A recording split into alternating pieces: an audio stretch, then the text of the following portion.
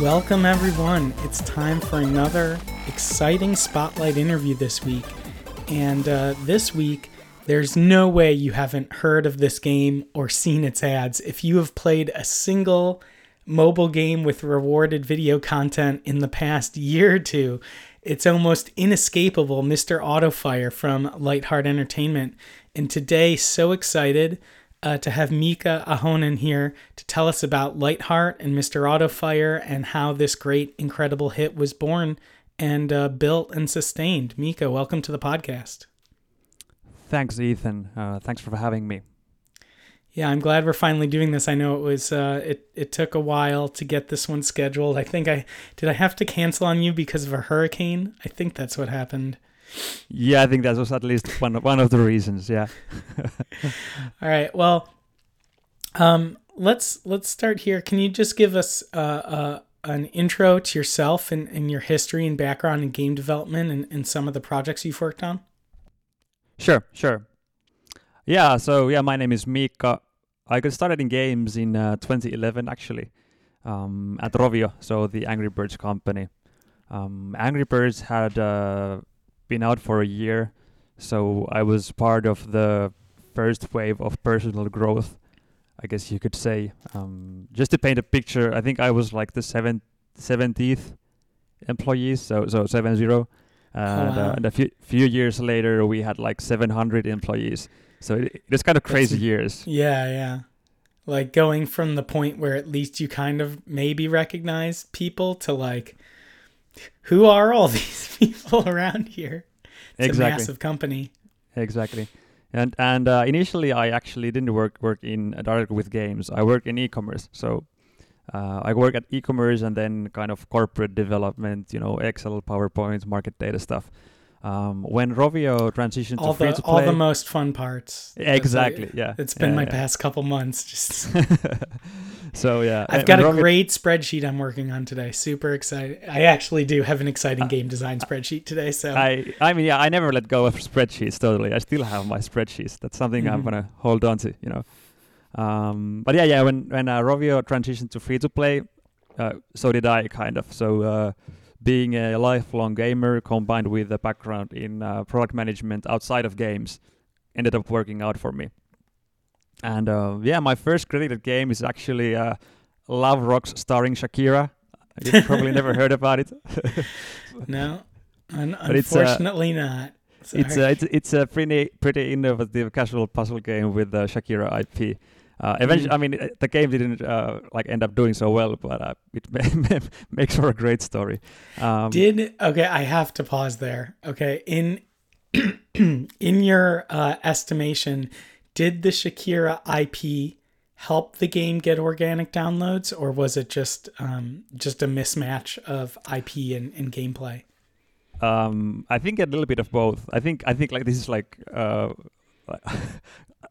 interesting sidetrack, but I think we did get some organic downloads because of it, but I don't think it helped the business in the end. Yeah. I mean, I wouldn't do that IP deal even with all the love I have for Shakira.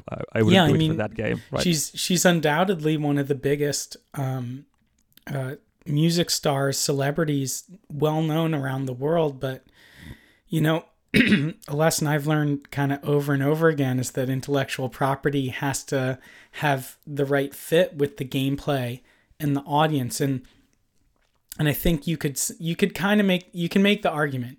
It logically makes sense. Like Shakira has a massive global audience. The demographics of those audience match the demographics of puzzle game gamers. Therefore, a Shakira game for puzzle game will work, but the problem is the what someone's looking for in a Shakira brand experience or a Shakira game is probably not puzzle. So unless you have an incredible creative where Shakira just like lowers the CPI so much, it's kind of a hard it's hard to see how that leads to the success I'm sure they were hoping for. Yeah, I think you're right there. I 100% agree. but it was also one of the first casual puzzle games at Rovio. Mm-hmm. And one of the first, was it one of the first expansions outside of the Angry Birds franchise? I think it was. It was not the first one, but one of the first ones, at least in free to play. Mm-hmm. And I think like why I like to include that is that I ended up working on many other casual puzzle games, and like Rovio got really good at making puzzle games. Now they're actually like one of the best. So I ended up working on Angry Birds Match, Small Town Murders. I did work a little bit on Battle Bay as well, Angry Birds Friends, and I think like what it really was great. What was really great about it was that I got to see very different genres in a relatively short amount of time. So it was a very good learning experience. The whole I was actually 8 years at Rovio in the end. Coming from that kind of e-commerce product manager background, I'm someone who's like a game designer and a game producer who's picked up many product management skills over the past decade as I've been working on live and free-to-play game. I mean, I guess it's 15 years or so. But like, I came at it from games and learned a lot of what you would consider product management. And now I think as much about marketing and as much about kind of data configuration and data design as I do about game mechanics. And that was a challenging transition. I'm curious what the transition was like for you as a gamer, as a fan, going from kind of more, let's call it boring corporate world to the difficult and challenging world of marrying creativity of game design with these traditional product management tools. Yeah, so that's a really good question, actually. So I had a very fortunate supervisor when I did the transition, and he basically kind of set it out to me like there's no shortcuts. So I kind of started as a junior game designer at a game team to pick up the basics, and I did junior game design stuff. Kind of it was like a interesting transition in the company, coming from kind of middle management role to junior game design role. I did that for a while before then transitioning into like a more traditional product manager type of work. So yeah, my then supervisor didn't allow me to skip the fundamentals. Right. So I think since then He's like, you're gonna design these 500 puzzle levels, and then you'll start feeling like a game designer.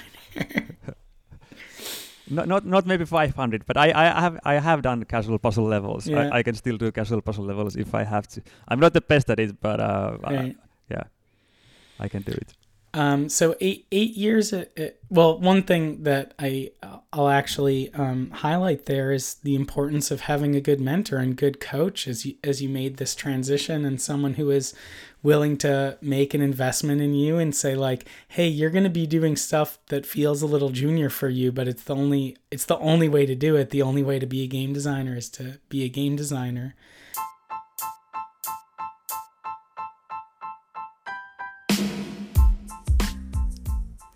This podcast is brought to you by Google for Games. It takes more than a collection of tools to help you bring your gaming vision to life. With cross-platform solutions that give you access to billions of potential players around the world, Google is your partner to create great games, connect with players, and scale your business. Visit g.co/Google4Games or go to the link in the podcast description below. And if you ask me, Google for Games is the destination to learn more about game solutions and latest research and insights from Google's gaming teams to help you achieve your goals. If you're not driving or working out while listening to this podcast, I really suggest you fire up that browser and check out Google for Games. This episode is brought to you by Data AI. Yes, they were called App Annie back in the day, but let's not talk about that. Let's talk about how Data AI is the first company to combine consumer and market data with the power of artificial intelligence. And Data AI does this to unlock unique consumer and market insight to accelerate competitive advantages across all digital channels worldwide. What we here at Deconstructor Fund really like is Data AI's Game IQ tool. It's this fantastic market and competitive intelligence tool for mobile gaming that allows publishers to really get to the feature level of a game without doing the full-on deconstructing first. Using this tool, your team can quickly tie features to performance KPIs, which will help you make difficult roadmap decisions. It's also a great tool to identify hidden growth opportunities as you can analyze games on a scale. As you well know, there are hundreds of thousands of gaming apps in the App Store and thousands of new mobile games released each month.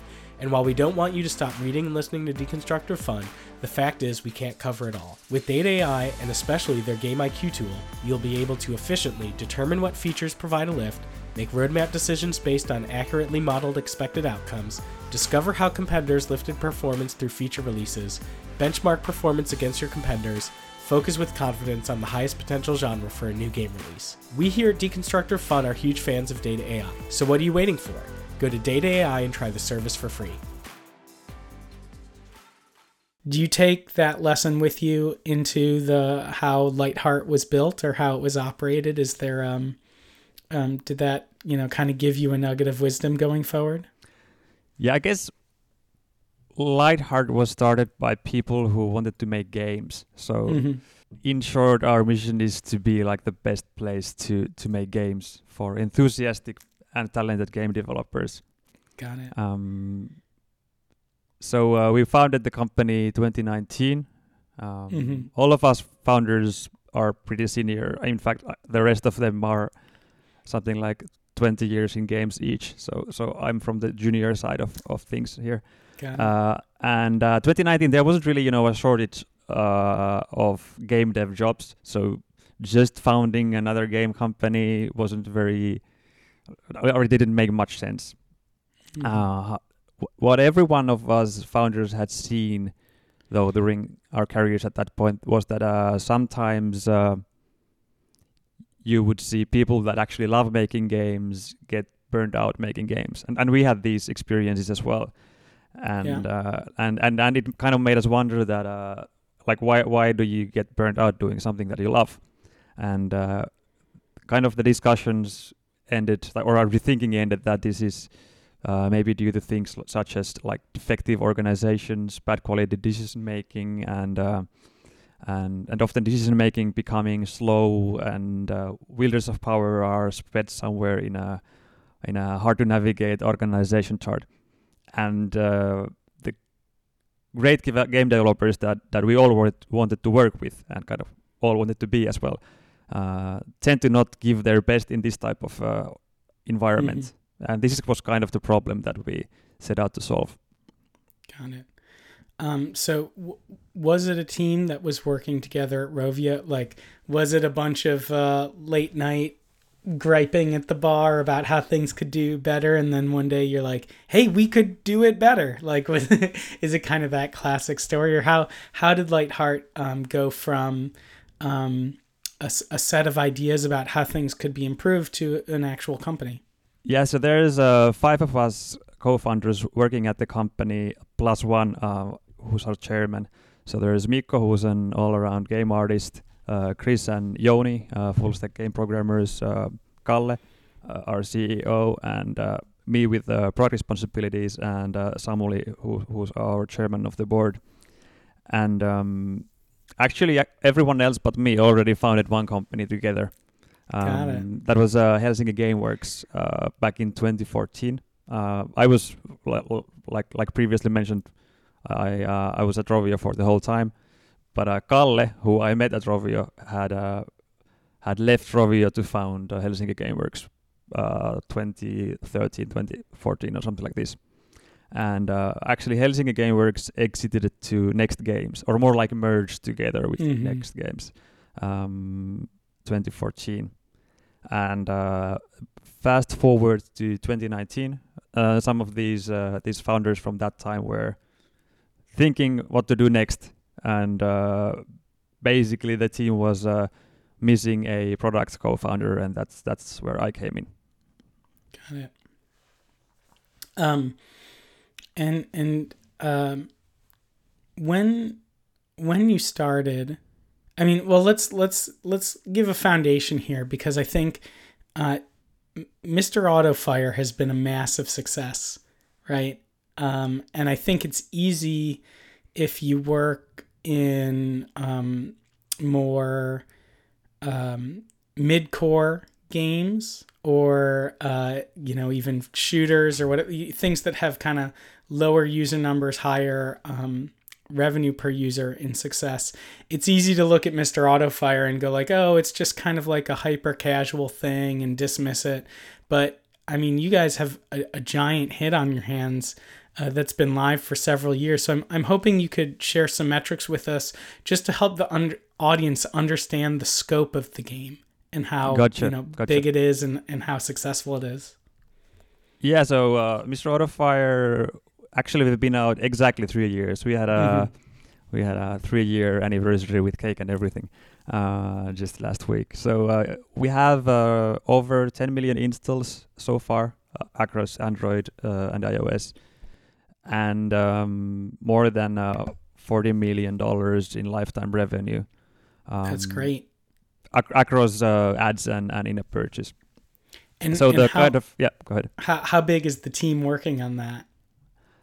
So the total headcount for Lightheart is 33, and that's kind of split half and half between Mr. Autofire and the new game team. We don't have a lot of admin, so it's pretty much everyone is working on a game.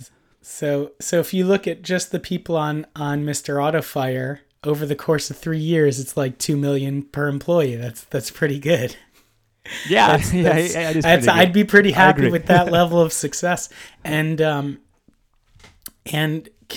you have a sense for how that revenue is split between IAP and rewarded video ads? I mean, you guys do a great job of implementing rewarded video, and this is something I've learned when I mostly came from games that were 95% IAP revenue, and when I had the chance to work on one that flipped the script, I was actually really amazed at how big the rewarded video ad revenue can be with a well-designed game with great retention. So I'm just kind of curious, like, roughly what the mix is for you guys.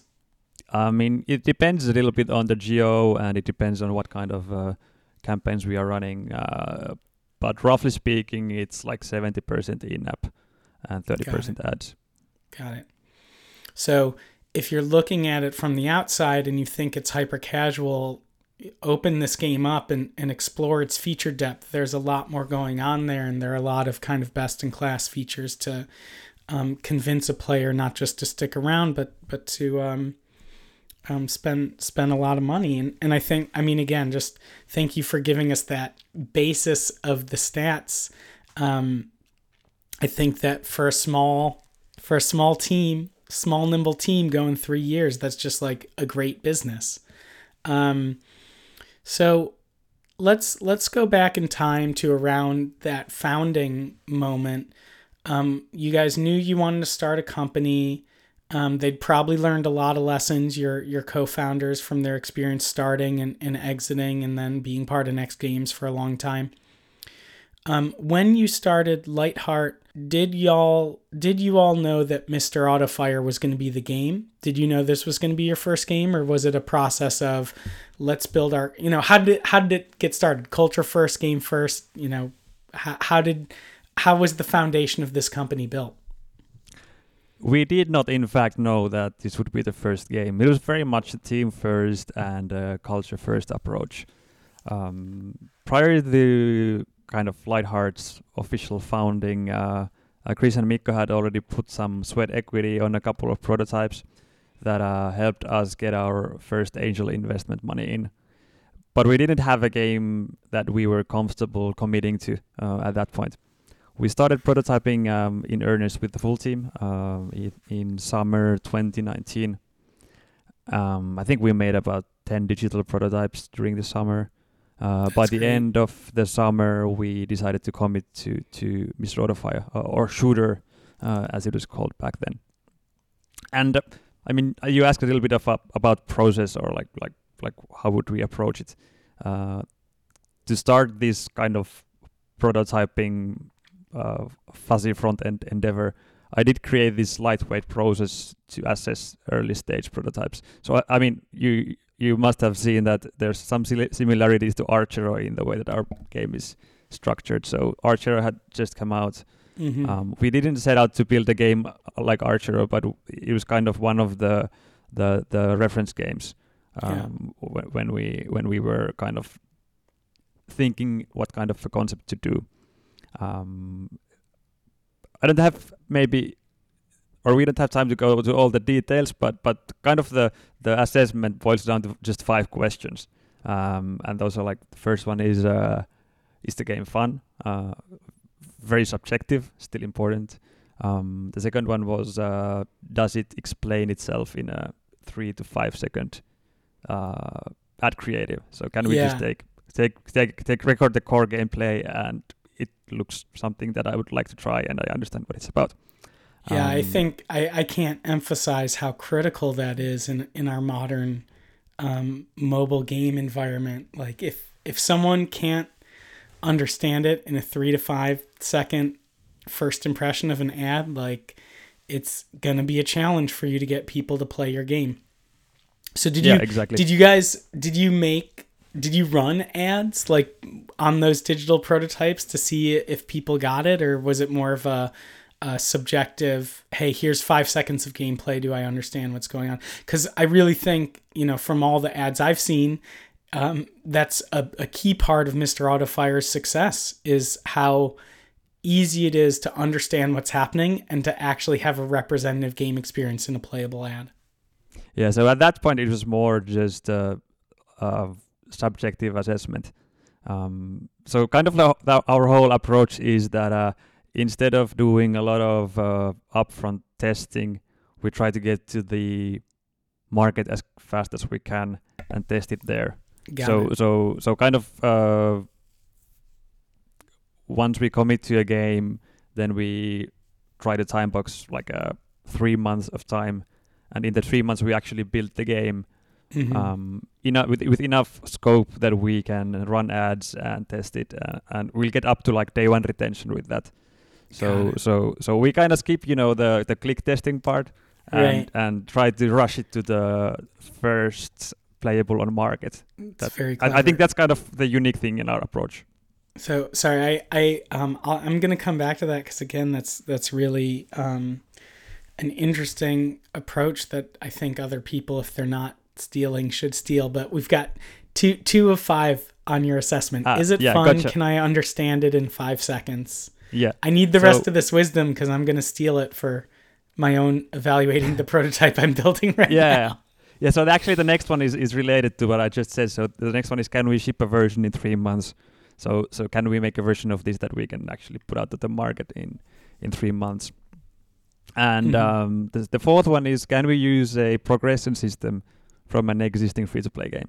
So what I found out is that designing and innovating with progression systems is pretty hard. Yeah. And the other thing that you should know about that is that if you do it, you have to devote a lot of time to it, because your results will come in a year or 2.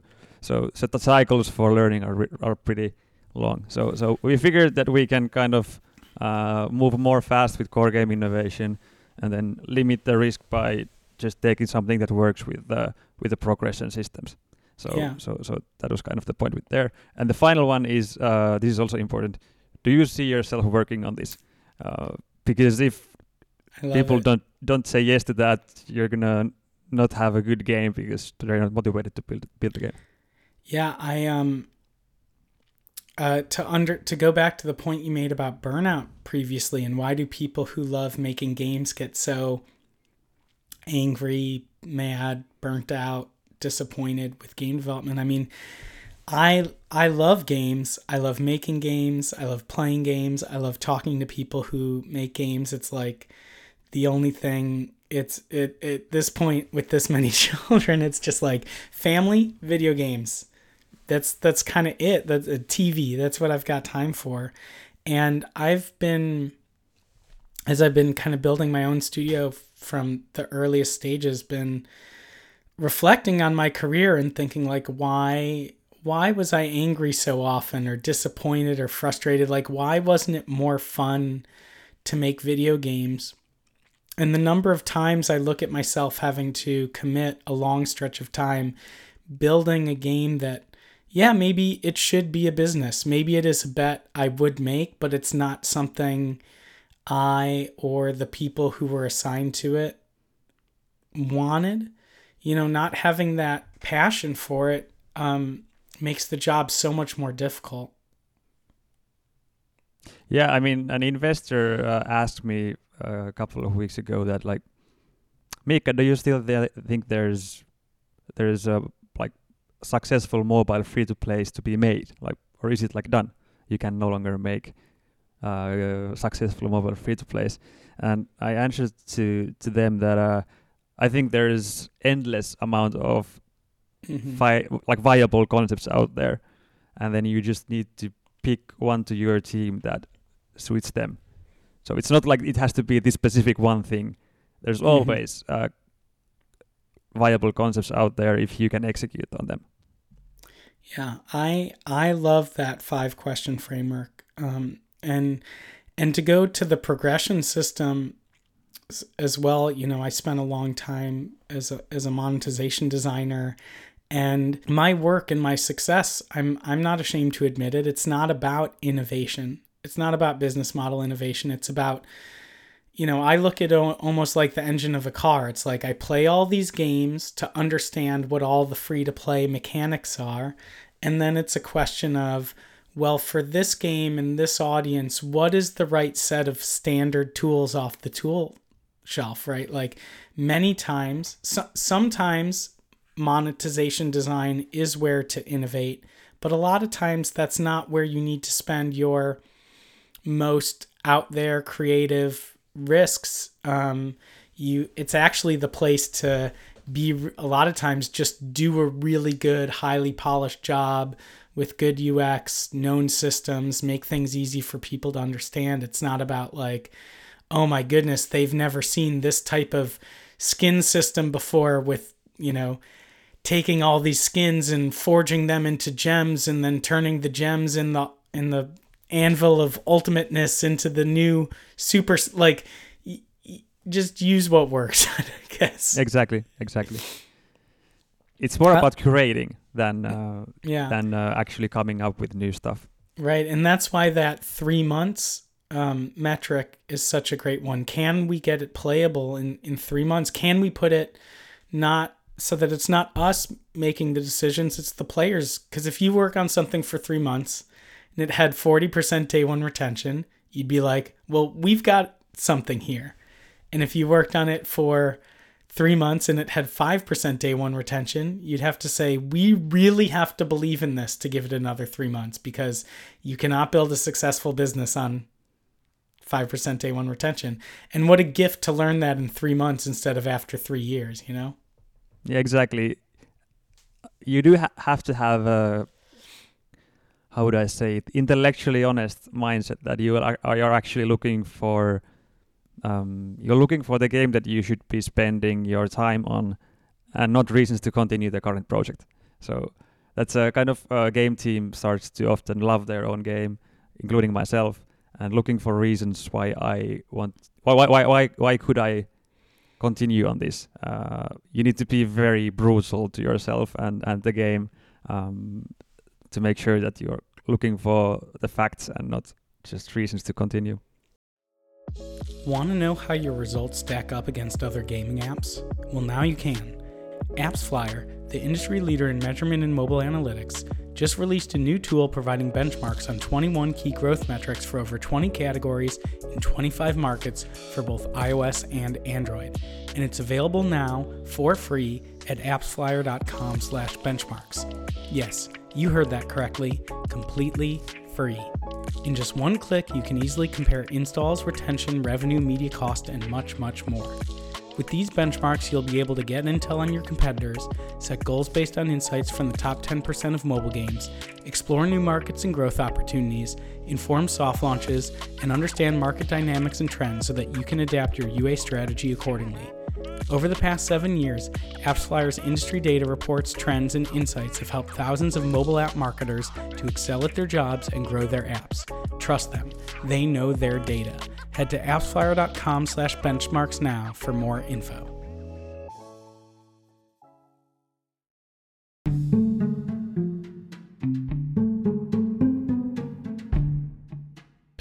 Recent changes in the app stores are boon to mobile game developers. Now you can sell in-game items and currencies with big savings on transaction fees.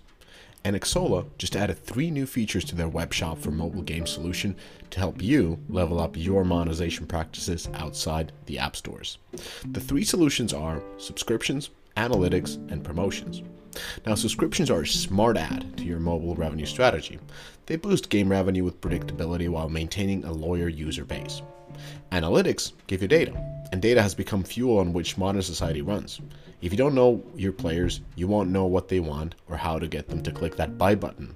Analyze your data so you can create critical piece of the purchasing puzzle. Finally, promotions allow you to easily reach out to opted-in players via email or Discord and other channels to bring them to your web shop on your website. You'll be able to generate new sales and keep more profit. To find how to get started, visit xsolla.pro/mobile or go to the link in this podcast description. Yeah, and as Lightheart has grown from that initial set of, was it 6 or 8 co-founders? Sorry. 6. From that initial set of 6 to over 40 people, how have you reinforced and sustained your culture? How have you, made sure to stay true to what allowed you to be so successful so quickly? Yeah, so we're 33 now, so 33. Not quite 40, but sorry, yeah, I generously rounded up. Yeah, soon. I think the biggest challenge has been actually the last 12 months as we transitioned from everyone is working on one game to we actually need enough people in all disciplines and all relevant skill sets to staff 2 full game teams. So that has been I think we're actually starting to be there, but it was quite painful. We stood by everything that we kind of agreed on with our culture's founding principles, like transparency, self-management, all of these things. But what we needed to do is to make a lot of the things explicit, that when we were just founders, it was kind of obvious to everyone. So responsibilities and roles of each discipline and how we communicate, how we give feedback, all of these we had to make explicit. And at the same time, we were hiring a lot of people, right? So we doubled our headcount in the past 12 months. Yeah, and that's got to be, when you have a small group of people who have kind of an unspoken understanding, the work to actually make that a written down, aligned on, clearly communicated set of expectations and behaviors, you might find out, oh, actually, we didn't have this clear understanding. We just got lucky. Or, we're almost all thinking the same thing, but actually we need to make a critical decision about X or Y. It's not an easy thing to double the size of your team, your company, while operating a live game and building a new game team out. And one of the things you should do is talk to the people that join the company later. Talk to your new joiners and figure out how they are doing, how they understand these things. And obviously you might learn something new, but also there might be some things that are obvious to you as a founder or an early employee, but a new joiner doesn't have the same context. So you have to actively bridge that context. Yeah, absolutely. Going back to the point of that the game is easily understandable in 3 to 5 seconds. One of the games I've been playing the most lately is Survive Rio. and I see a Mr. Autofire ad once, twice a day, probably with the number of rewarded videos I see. And I think it does a really great job, as you said, passing that bar of I see it, I understand it, I know what to expect if I start playing, it looks fun, I can have a good experience in the playable. And you guys have been running UA on that game for probably 3 years continuously, I'm guessing, if you just had your anniversary. What are some of the keys to being able to profitably run UA on kind of this hybrid casual? It's not a hyper casual game. It's like pick up and play with deep monetization systems, Yeah, I think that's actually accurate. So a great UA team is where you start with, right? And really good at creative. We were quite lucky to be able to hire really good people in these key roles who know what they're doing. That said, I do believe that your product is in the heart of it, so it sets parameters for your user acquisition team to work with. And I think you kind of said it. It's a fun-looking game that's also fun to play, and there is an actual free-to-play game behind all of it.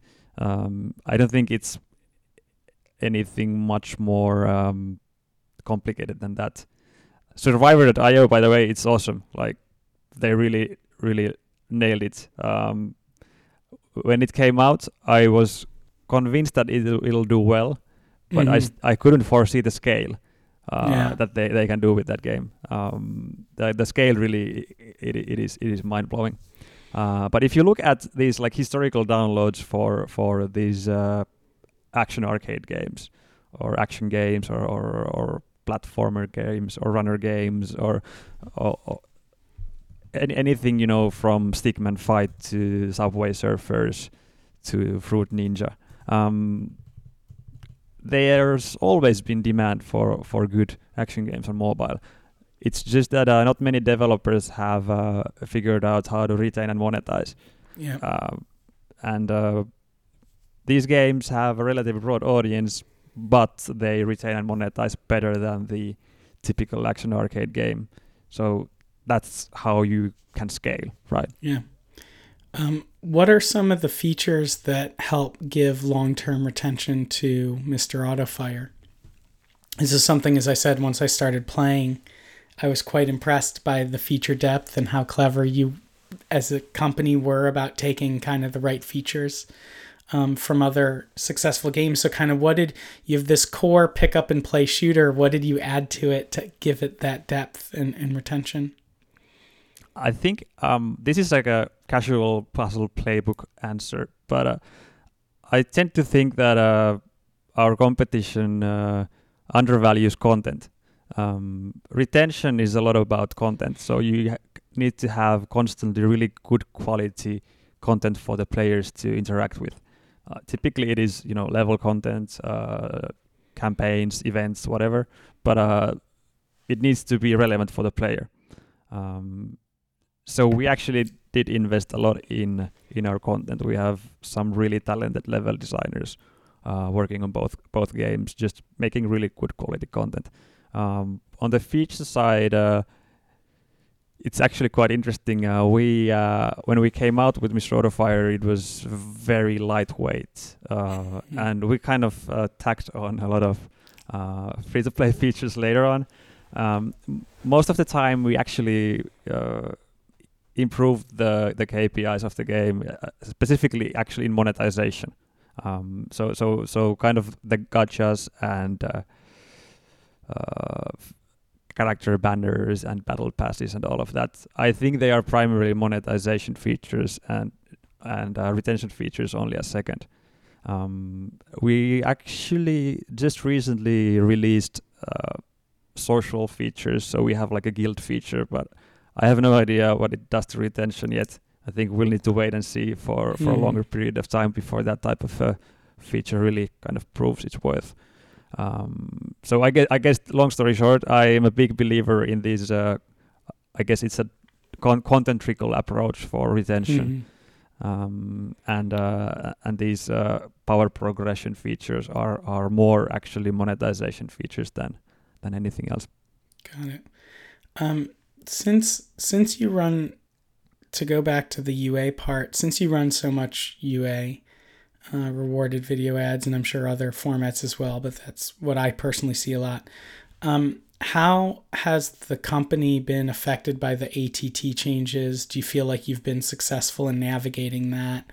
I mean, I feel like having that understandable gameplay probably gives it, you have strong ad creative in a way that other games might not. So what has that this experience been like for you? Because it's changed a lot of different companies in a lot of different ways. I mean, we have for sure been affected by the changes. We are spending less on user acquisition now than we were last year. I don't think that's a secret. Generally speaking, with the privacy changes, there's targeting and measurement, right? And while measurement gets a lot of attention, it is in fact the targeting part that is kind of problematic. And as ad efficiency goes down, I think everyone loses. There may be relative winners in this, but they're kind of only just that, relative winners. So in the grand scheme of things, I don't think we're by far the worst off out of all mobile publishers, but it's definitely made our life a little bit harder as well. Okay. I think it's notable though, like that the business hasn't gone anywhere. There's still people still download games, people still play games, people still pay in the games. It is just the distribution that has changed, and everyone is learning how to work with this 2023 version of direct response marketing. And as you've grown from one game team to two, has the second game team been able to meet that same metric of, can we build it in 3 months? Like, do you have something secretly out there in soft launch, or have you built and have you soft launched and killed a game already based on the response? Have you been able to stay true to that initial 5-question rubric as you've grown the second game team? So we decided to actually start a new game roughly a year ago.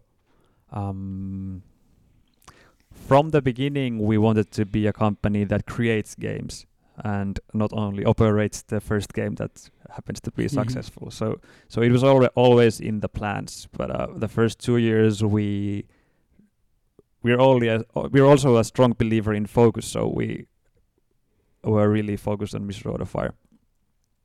So we did have a marketing test out of the new game in February. We didn't make it in 3 months though.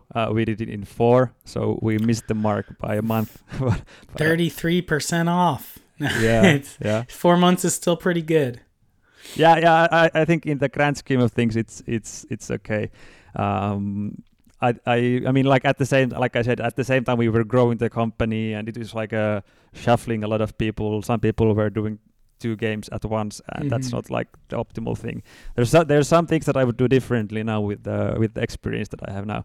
But we ended up still releasing a version of the game. We ended up measuring day one retention and marketing funnel. And yeah, I mean, it looked promising enough that we decided to also build the rest of the game. So we are now kind of at the late stages of production of the second game. I guess the difference was that for Mr. Autofire, we just built on top of the marketing test launch. So we made a kind of a prototype with lipstick, and then we built on top of that. And for the second game, we thought that maybe we can afford now to take a breather and do more like a proper production. Yeah. Build a strong foundation so you're not just struggling with tech debt all the time. Yeah, exactly. So we're very close to we call it public beta. So I guess equivalent of soft launch. Awesome. Well, I can't wait to hear about that public beta and play it once it's